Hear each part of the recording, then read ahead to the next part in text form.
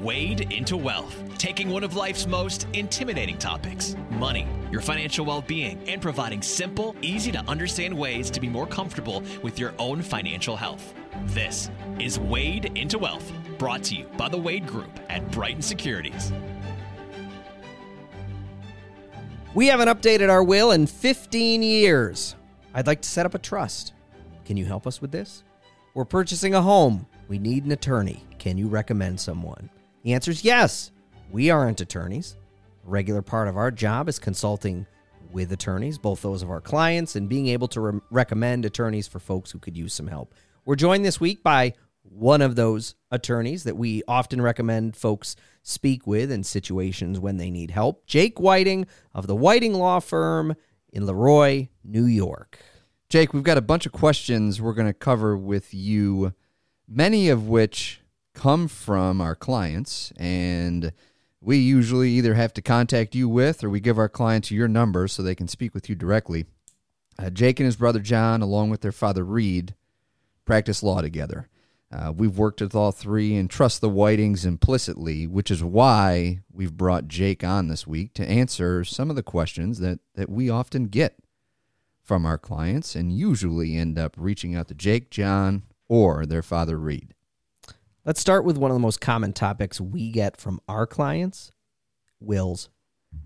Jake, this is a simple question, but why does someone need a will? Sure. Thanks for having me, guys. To put it as simply as possible, people should have a will to dictate two things. Number one, where do they want their assets to pass when they're gone? And number two, who do they want to be in charge as the executor to administer the estate by, number one, collecting all the assets, number two, paying off any of the final debts, and then number three, fulfilling the terms of the will by distributing the net estate to the beneficiaries under the will. So we know, we've come across it, and you and I have actually worked in circumstances like this together, but we all know we should have a will. What happens when someone passes away without a will? Sure. So in New York State, there's only one person who cannot be disinherited, and that would be a spouse. The law prohibits that. But outside of your spouse, the testator, the person who signs the will, can dictate to whom of their choosing they want their assets to go. It does not need to be family. It does not need to be a person. It could be a charity or another entity. So what happens when there's no will is your wishes in your head don't matter, and you're no longer here to express your wishes, and the laws of intestacy take over. And at that point, the probate code determines, number one, the preference of the administrator to handle the estate, and number two, who are going to be the beneficiaries of the estate. What does it mean for someone to be disinherited? A person is disinherited when, without a will, they would be a beneficiary of the estate. Okay. So, but with the will, they are not included. One instance would be if Chuck and Ethan's parents did wills and only included Ethan for obvious reasons. Sounds about right. Being the favorite. Understood. You know, Chuck would be disinherited because he would be entitled to take in the estates out without a will, but the will trumps that, and Chuck would be on the outside looking in that instance. Understood. Thank you. You mentioned the role of the executor too. Can so you're someone selected to be an executor. What does that mean? Can you share some of the responsibilities of if you were selected to be an executor, what that means? Sure. Thank you. The executor hopefully has a decent understanding of the testator's assets, liabilities, and property that they own at the time of their death. And the testator would be the person who has written the will. Correct. Okay. Yeah. The testator is the person who signed the will. So typically what we recommend is when somebody signs a will, we send them with a copy, and encourage them to sit down with their executor and explain why they chose them, where their assets sit, approximate valuations, and any big debts that are out there. So when someone passes and you're the nominated executor, you technically don't have power until a court says you're appointed. So there's a little bit of a freeze frame where nothing can happen to the assets of the testator. But hopefully, if you're the nominated executor, you know, number one, where the original will is located. It's typically located at the attorney's office that drafted the will. So as the executor, you would contact that attorney to either obtain the original will and go see another attorney to help you with the estate, or more likely contact that attorney for a meeting to sit down and discuss handling the estate. And that's a long explanation to say, get a hold of the original will and get an attorney involved. And then you would begin the process of petitioning the court to be formally appointed executor. Okay. Something that seems reasonable is that if you have a will in place, you mentioned having a conversation with your executor, but also letting them know where your will is stored in your home so they can, because they may not know who the attorney was that drafted the will, but knowing, hey, this is where we keep these documents in the event something happens to us. Yeah, and there's really no perfect solution, Chuck. Everybody's concerned about sharing passwords or writing down passwords or keeping things electronically or hard copy. To me, the best advice is just to sit down and have those discussions with your loved ones so that everybody's on the same page and everybody knows your wishes verbally as you explain them, which also jive with the written will that you execute. Start to finish, let's say someone comes in, someone contacts you, husband and wife or anyone. How long is the process typically of getting a will in place? Things are a little topsy-turvy with COVID, obviously. But outside of COVID times, typically you could expect, at least at our firm, about a 3-week turnaround time. We would schedule an initial meeting to gather data, discuss your goals, understand your family breakdown, and then prepare documents according to those wishes. Within a week or so, usually, get them to our clients for review by email. We want them to have a full opportunity to examine the documents and make sure, number one, they haven't made any change of heart, and also that we accurately captured their wishes. And at that point, when they give us the green light, we'd set a second appointment to go through the formal execution process of signing the wills. So one question that we get often from clients, Jake, is you have an IRA or a 401k retirement account. You have a will. The IRA says, or retirement account says, if it's our father's, Chuck and Ethan are beneficiaries. But his will says the money gets donated to Lollipop Farm. What happens and what is the priority of how that flows in the event of our father's passing? Sure. So the priority would be, let's talk about the testamentary substitutes first. And what I mean by that is any assets that pass by operation of law or any assets that pass by written beneficiary, which in the case of the IRA would be a testamentary substitute. Okay. And then it's easy to think of the will, the testamentary instrument, as a catch-all to grab everything else. Understood. So in your example, if your father has you and Chuck as the beneficiaries, that money gets distributed regardless of what the will says, and directly between the custodian of the asset and the beneficiaries. The chain of events in that instance is typically the beneficiary contacts the IRA custodian, notifies them of the death. The custodian would ask for a copy of the death certificate. and then would unilaterally issue the claim paperwork to the beneficiaries. And when that paperwork's sent back, the IRA custodian would cut the check. Conversely, once all those items are distributed, everything else goes into the estate and then passes pursuant to the will. So in that instance, if your dad had $5,000 in a bank account and that was the only asset in the estate, that money would go into the estate.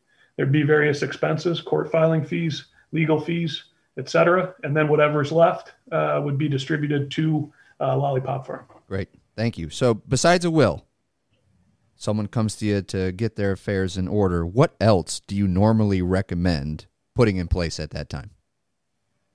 Sure. The triumvirate of estate planning documents are, number one, the will, number two, a power of attorney, and number three, a healthcare proxy.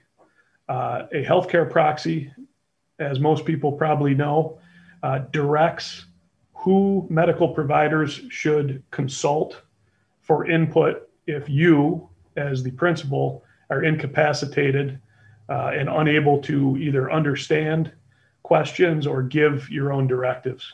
A common example would be you're in a coma. You obviously can't hear and understand questions, nor can you give instructions.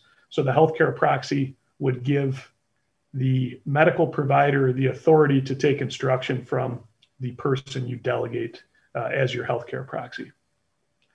The power of attorney is similar, but you can think of this as a finance and business oriented document. You don't want to ever have to use a power of attorney or a healthcare proxy generally, because they're usually used in dire medical or emergency type scenarios. But the power of attorney would allow your designated agent to handle your financial affairs when one of two things occurs. Number one, when needed. So once again, if you're in a coma and you can't pay your own bills or manage your own money, your agent can step in and make sure bills are getting paid and finances are being managed appropriately. Sure. Number two, you could ask them to, the principal can ask the agent to help them. We see this a lot with elderly folks who've always managed their own funds, and it just becomes overwhelming to them. So they have their son, daughter, friend, colleague cut their checks each month, pay their bills. And it's a nice document to have. The power of attorney is really crucial, because if you do not have one and then suffer a catastrophic injury, your trusted advisor would have to petition the court to be appointed the guardian. It's a very cumbersome, time-consuming, and expensive proposition. So something we often talk about, and what I'm hearing you say in a variety of different ways, is that nobody's planning to fail. But when we fail to plan, that is effectively what happens. And it sounds like in this case, taking a couple of steps, not a huge investment of time, and really not a huge investment of anything, can really make things a lot easier, both for yourselves or your loved ones down the road if something were to happen to you. Yeah, that's correct. And it doesn't matter if you pass away with total assets of $20,000 or $20 million. That is money that you have earned over your life, and you should take the time to direct where you'd like it to go. And then I think perhaps even more importantly, you should direct how you want it to go so that you take that decision out of those people you leave behind. And what I mean by that is, in your guys' example, again, if your parents didn't name you as the executor, Chuck might feel obligated that he should be the one to do it. Ethan might feel obligated to be the executor, and it can lead to some type of sparring, even if both actors are acting in pure intentions. So put it in paper. Nobody likes to think about it, but put it on paper while you're here so that it's clear and easy for those family members you leave behind to manage the affairs. So we're often asked by clients, and it kind of dovetails from exactly what you just said, with if they should open up a trust and why someone would consider opening a trust. Sure. So there are a ton of reasons to consider a trust. Similar to those beneficiary-driven assets, such as 401ks, IRAs, life insurance, by putting assets into a trust, you remove them from the will and the probate or estate process. So it's a two-step process. Basically, you would consult an attorney to generate a trust to meet your specific needs. Then once the trust is formed on paper, you would have to retitle whatever assets you want and put them into the trust. For real estate, that would be signing a deed over from your individual name to the trust name. For bank accounts, that would be opening trust bank accounts and transferring funds into those accounts. The reasons, as I mentioned, are numerous. One reason, which is a common one, is for Medicaid and nursing home protection, long-term care planning. Another reason would be to avoid the assets going into probate to save fees on the back end and also keep the assets outside of the purview of the court. A third reason would be if somebody is on public assistance, you might do what's called a supplemental needs trust to allow that beneficiary of the trust to maintain his or her public assistance while getting supplemental benefits from the trust. So there's a few reasons that I just laid out. And as I mentioned, we could go on, but we might be here a few more hours if we go too far in depth on that note. We appreciate the brevity. Yeah, but I think I want to expand on part of it because it is something that comes up very often. And often the first question is, well, should I open a trust? And then I think what I just heard you say is we have to kind of dig a little deeper and see, well, why would we need a trust? The Medicaid's the big one that comes up, the long-term care planning. That's something that a lot of people are concerned about or worried about. Can you give us a couple of scenarios or higher level views of who might want to consider some Medicaid or long-term care planning? And at what age that might be worth starting to think about it?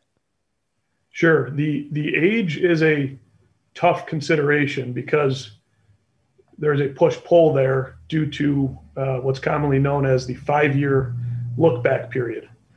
A lot of times people are thinking about this at age 60 to 65, but they're still working, still feeling good, no major health ailments. So the concept of potentially needing nursing home care is not on the front of their mind. However, you need to move early enough so that if and when nursing home care is needed, those transfers and planning measures are done more than 5 years before an application is made. So there's no perfect solution, but the best solution out there would be forming what's called an irrevocable trust. And by its name, once you transfer assets into that irrevocable trust, you cannot pull them back. And that discomforts a lot of people. A second level of discomfort is created by the fact that if you want the protection for Medicaid purposes, neither you nor your spouse can be the trustee of the trust. And the concept there is you need to divest yourself of ownership and control of the assets if Medicaid is going to step in and publicly pay for your care. So a lot of people aren't quite comfortable with that. But the way that would look is you'd form the trust, you'd appoint a third-party trustee, you would transfer whatever assets you want to try and protect into the trust, and hope that each transfer is done more than 5 years before a Medicaid application is made. Each transfer has its own transfer date. So the trust does not have a 5-year clock. Each asset that's transferred has a 5-year clock. So if you transfer a house January 1st, 5 years later, that clock has expired. If you transfer money June 30th, that transfer has its own clock that starts ticking. Thank you for explaining that. That's what I was going to ask. Another question I have is, you mentioned the irrevocable trust, which is the kind that is used, meaning you can't take it back out. That decision's made and done with. Can you, however, though, if you're setting up an irrevocable trust, if Liz and I are deciding to set that up, can you set parameters in place where you could have income from that trust or still be the beneficiary of those assets while you are living and in good health? Yes, and to put it simply, virtually all irrevocable trusts have that option, that the trustee can distribute income from the trust to provide for essentially the health and wellness of the grantor of the trust. In your example, you and Liz. So that is great if you have a brokerage account in the trust that has corporate bonds that generate interest and income. That doesn't help you if the only thing in the trust is your home. There's no income. If you're living there, there's no income to be distributed. So a lot of times the assets that go in are, number one, assets that the grantors intend to hold in perpetuity, meaning their principal residence, typically perhaps a life insurance policy.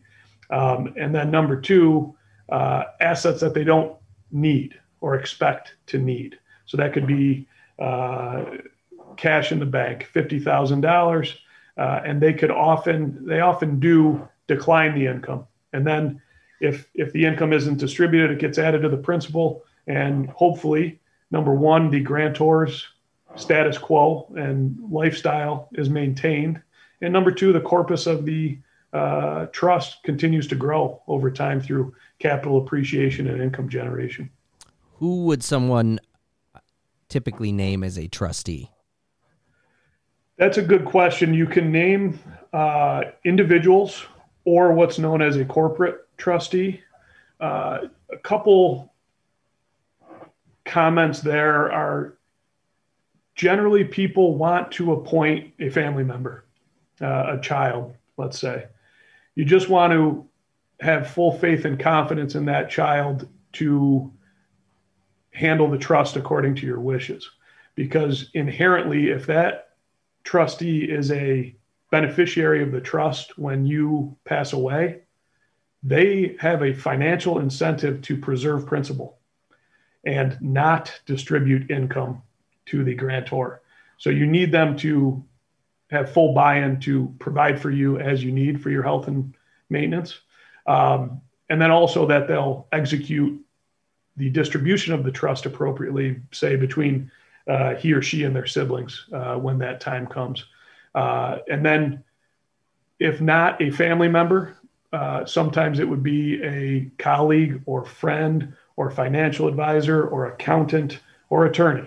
Those are all options, but it can essentially be anyone who you know and trust, or in the case of a corporate trustee, could be a bank or a credit union or something along those lines.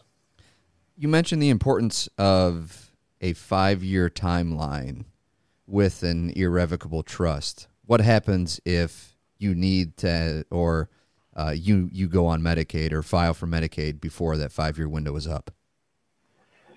Yeah, so when somebody goes into a nursing home, they would meet with a social worker or an intake specialist or someone along those lines to figure out who is going to pay for this cost of care.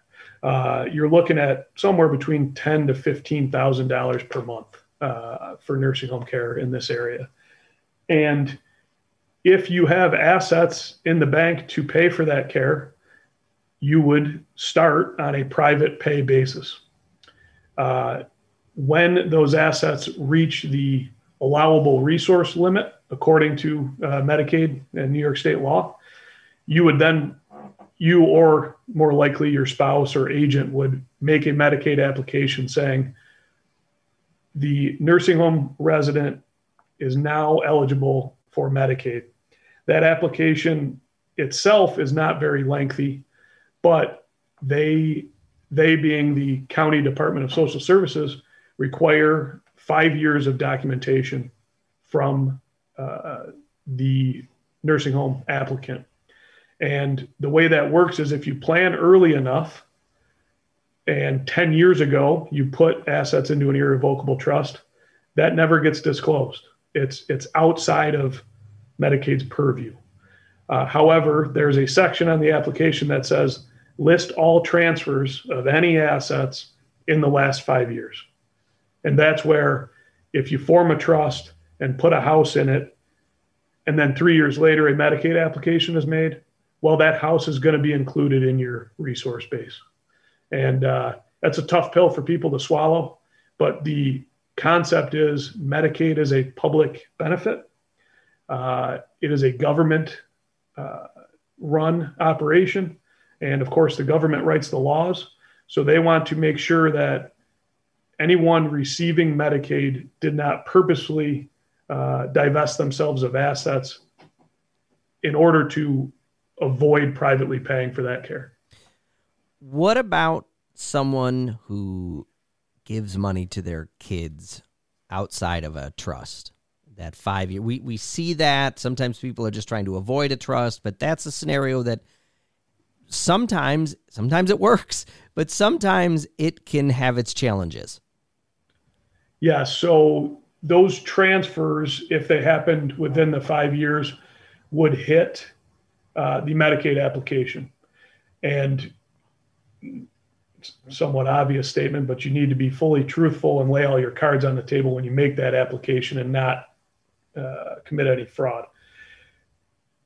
When the examiner at the Department of Social Services reviews the application and the documents submitted, you can bet that you'll receive a letter back stating, we've reviewed it, we'd like more information about X, Y, and Z, and which would include those gift transfers. At that time, you'd have an opportunity to state that $5,000 transfer in June of 2018 was for my daughter's wedding. That was a wedding gift. And you flesh that out. And if that's the case, if it's a bona fide gift for a reason other than to skirt your responsibilities of Medicaid, they'd probably let that go. On the flip side, if 2 days before the Medicaid application was made, they see a $5,000 cash withdrawal at the ATM, they're going to penalize the applicant for that and charge that transfer against what's left. So if their allowable resource limit is $15,000 and they transferred that $5,000 out of the ATM, they would have to spend down until they reach $10,000 as opposed to $15,000. To follow up to that, to use an example, if our parents give each of us a gift of $10,000, we need to make sure that we hold on to that money for that period of time while we're in that 5-year look back window. Is that correct? That is a wise decision, yes, because they being the Department of Social Services probably would not seek recovery from you and Ethan in your example. However, they may, and it could have repercussions for the care and stability and placement in a nursing home of your parents if that were the case. And knowing the great guys that you guys are, you'd want that money set aside so that you could make it easy on your folks and not allow a gift end up being harmful to the well-being of your folks. Yeah. So let's talk about real estate now. I think we've hammered the trust and estate planning pretty good for now. It's very helpful. I deal with plenty of trusts, and I learned a lot on that, so I appreciate it. Well, and it's one of those, too, that when they're all set up, when trusts are set up, when they're executed and they're done, they can be really beneficial tools. Same as wills. It's when they're not in place that it can be, for lack of a better term, a mess. And oftentimes it's a mess for the people that are either left behind or your kids. So, it really is true that the ounce of prevention is worth the pound of cure here. Let's talk about real estate. You do a fair amount of real estate work. If you're buying or selling a home from the perspective of you as an attorney, what should we be considering about or thinking about right now? Sure. So I'll talk about the buy side first.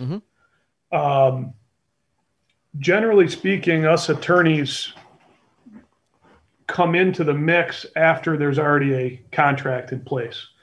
And that would be when you're shopping for houses, you got a realtor on your side and you submit an offer and it's accepted.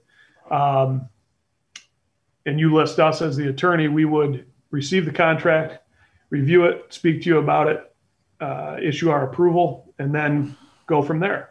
So a lot of times, if realtors are involved, they know the lay of the land and give sound advice during the investigative shopping around phase.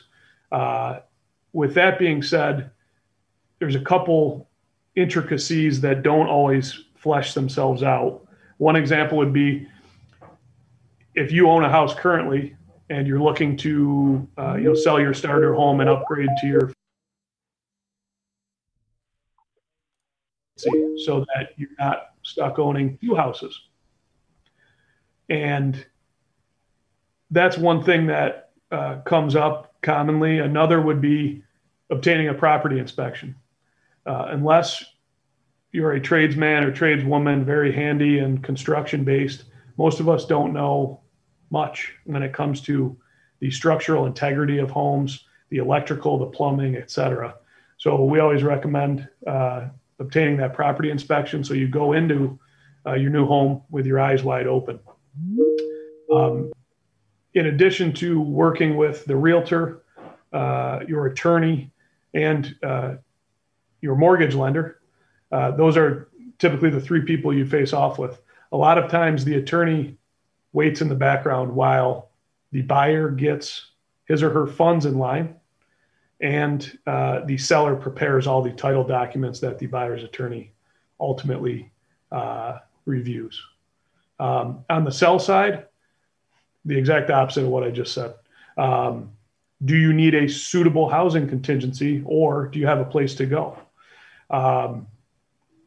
Do you know your current principal on your mortgage to make sure that whatever price you accept, you can clear all the obligations to pay your attorney, pay your realtor, pay any recording expenses, pay off your mortgage, and then obviously net the balance. Generally speaking, handshake deals are binding. Real estate is not included in that in New York State. It's subject to what's called the statute of frauds. That's why there's always a written contract when it comes to real estate. And in the event you get into a private deal, as a buyer, you should contact an attorney to put the purchase offer together if there's no realtors involved. And as a seller, you should have your attorney review the purchase offer before signing off and accepting. So it's a big deal. Houses are typically a large asset in everybody's financial affairs. So definitely consulting an attorney is a must in New York State. And you were a huge help to my wife and I multiple times through real estate transactions. But you work with your father, and you work with your brother. I work with my brother. Unfortunately. Very, very much unfortunately. All jokes aside, it's a good thing. But what's the dynamic like working in this field with your family? I'm trying not to give too much bluster here, but I couldn't speak better about it, to be honest with you. Having three of us with different levels of experience, but a lot of overlap, really, I think, helps all three of us be better attorneys. We get some good synergies going, and we're able to pick my dad's brain with 40 years of experience and knowledge on a lot of items that sometimes we'll get better and quicker and more direct input than we would from an hour of Googling or working on Westlaw or LexisNexis. Conversely, we help our dad a lot when it comes to technologically based inquiries And especially with COVID, court filings are going electronic. A lot of things are going all email all the time. So we play off each other quite well. I'm just had my 6-year anniversary. John's at 5, and we haven't had any knockdown, drag out brawls yet. So I think we're doing pretty good. Now, Big Reed is a legend. John's pretty good. Because your brother Cal's not involved, we'll just keep it there. So if someone's considering hiring an attorney, all right, what should they be looking for? What should you be asking of a prospective attorney before hiring one? Sure. I don't know if this necessarily applies to all attorneys, but it does to our firm, and that is that our main referral source is word of mouth from either current clients or people we know around town, or people who know our family, or you might sit on a board with somebody of a charity or something along those lines. So I would encourage people to talk to their friends and family about who they use as an attorney, to get that input from an independent third party before calling around. So that way you might be pointed in the right direction with a solid referral from somebody you know and trust, so that it's not a blind call. And then it just becomes a matter of being comfortable with the attorney. And that can be done through a brief phone call or a face-to-face meeting, and to explain to the attorney what your needs are, what you're looking to do, what potential future needs are, and making sure hopefully that the attorney can handle any type of item that comes up. We pride ourselves on being a general practice firm and generally handling whatever our clients throw at us, with a couple exceptions being criminal defense, bankruptcies, and workers' comp. But we do estate planning, we do real estate, we do matrimonials, we do family court, we do municipal law, we do small business formation, we do civil litigation if you need to unfortunately sue somebody or you are being sued. And I think on the flip side, not to sound disingenuous, but one thing us attorneys appreciate is patience. Usually when you're calling an attorney, you get quite anxious about it. And it could be something positive. Yeah, right. Like buying a home, or it could be something negative, like your marriage is struggling and you need some divorce assistance. But in any event, we're lucky to have great clients that are patient, understanding, and receive our input, whether they like it or not. Because unfortunately, there's plenty of situations where we are the bearers of bad news, not just fluffy good news. I will say, and I'm in my head thinking of this is, when you call an attorney, it's like when there's no toilet paper on the roll. You need it. When you call an attorney, you typically need an attorney and need someone to speak with. From our experience, one of the things that we appreciate the most about you and your brother and your father is the accessibility, is that there's not a huge smoke screen or firewall to go through to get a phone call back, to get a response from someone. And I personally think with an attorney, with an advisor, that is something that is really important, is knowing that you have someone you can get a hold of that is accessible to you in a reasonable amount of time if need be. Yeah, and we run a pretty lean staff. We only have 2 full-time employees and 2 part-time employees, which isn't always the best, because there's times where we could get more done if we had more. But the main takeaway is we are intricately involved in our work as the attorneys.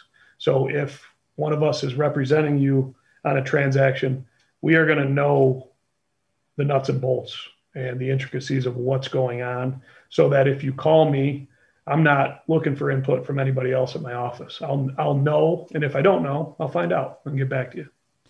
And you've helped a number of our clients in a variety of circumstances. If someone has heard something today and wants to speak with you or John or your father, Reed, how can they get a hold of you and where can they find you? Yeah, sure. So probably the easiest way is whitingattorneys.com. That's whitingattorneys.com. That has all our biographical information, as well as a link to submit an email, which comes into our paralegal's inbox and gets distributed accordingly. As I said, my dad's been at it for 40 years. John and I are just getting started, so we'll be here for decades to come. I look forward to helping as many people as we can. Hey, great. I Thanks, appreciate Jake. you being with us. You know, the Whitings and the Wades go back a long way to battles of Batavia versus Leroy. Little League All-Star games. All-Star baseball. But I think this was good. I know for both Ethan and I, it's helpful to ask these questions of you because we learn things too. So if there was something we didn't discuss today and you're listening, send us a note.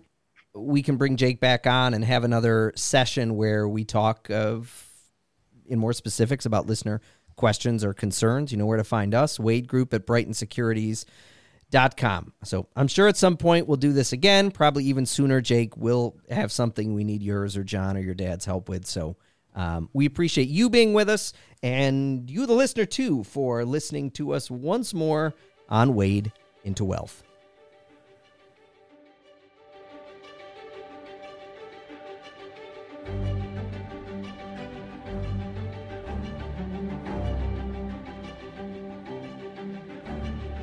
Contact the Wade Group at WadeGroup@BrightonSecurities.com or find them on Facebook or Twitter at The Wade Group.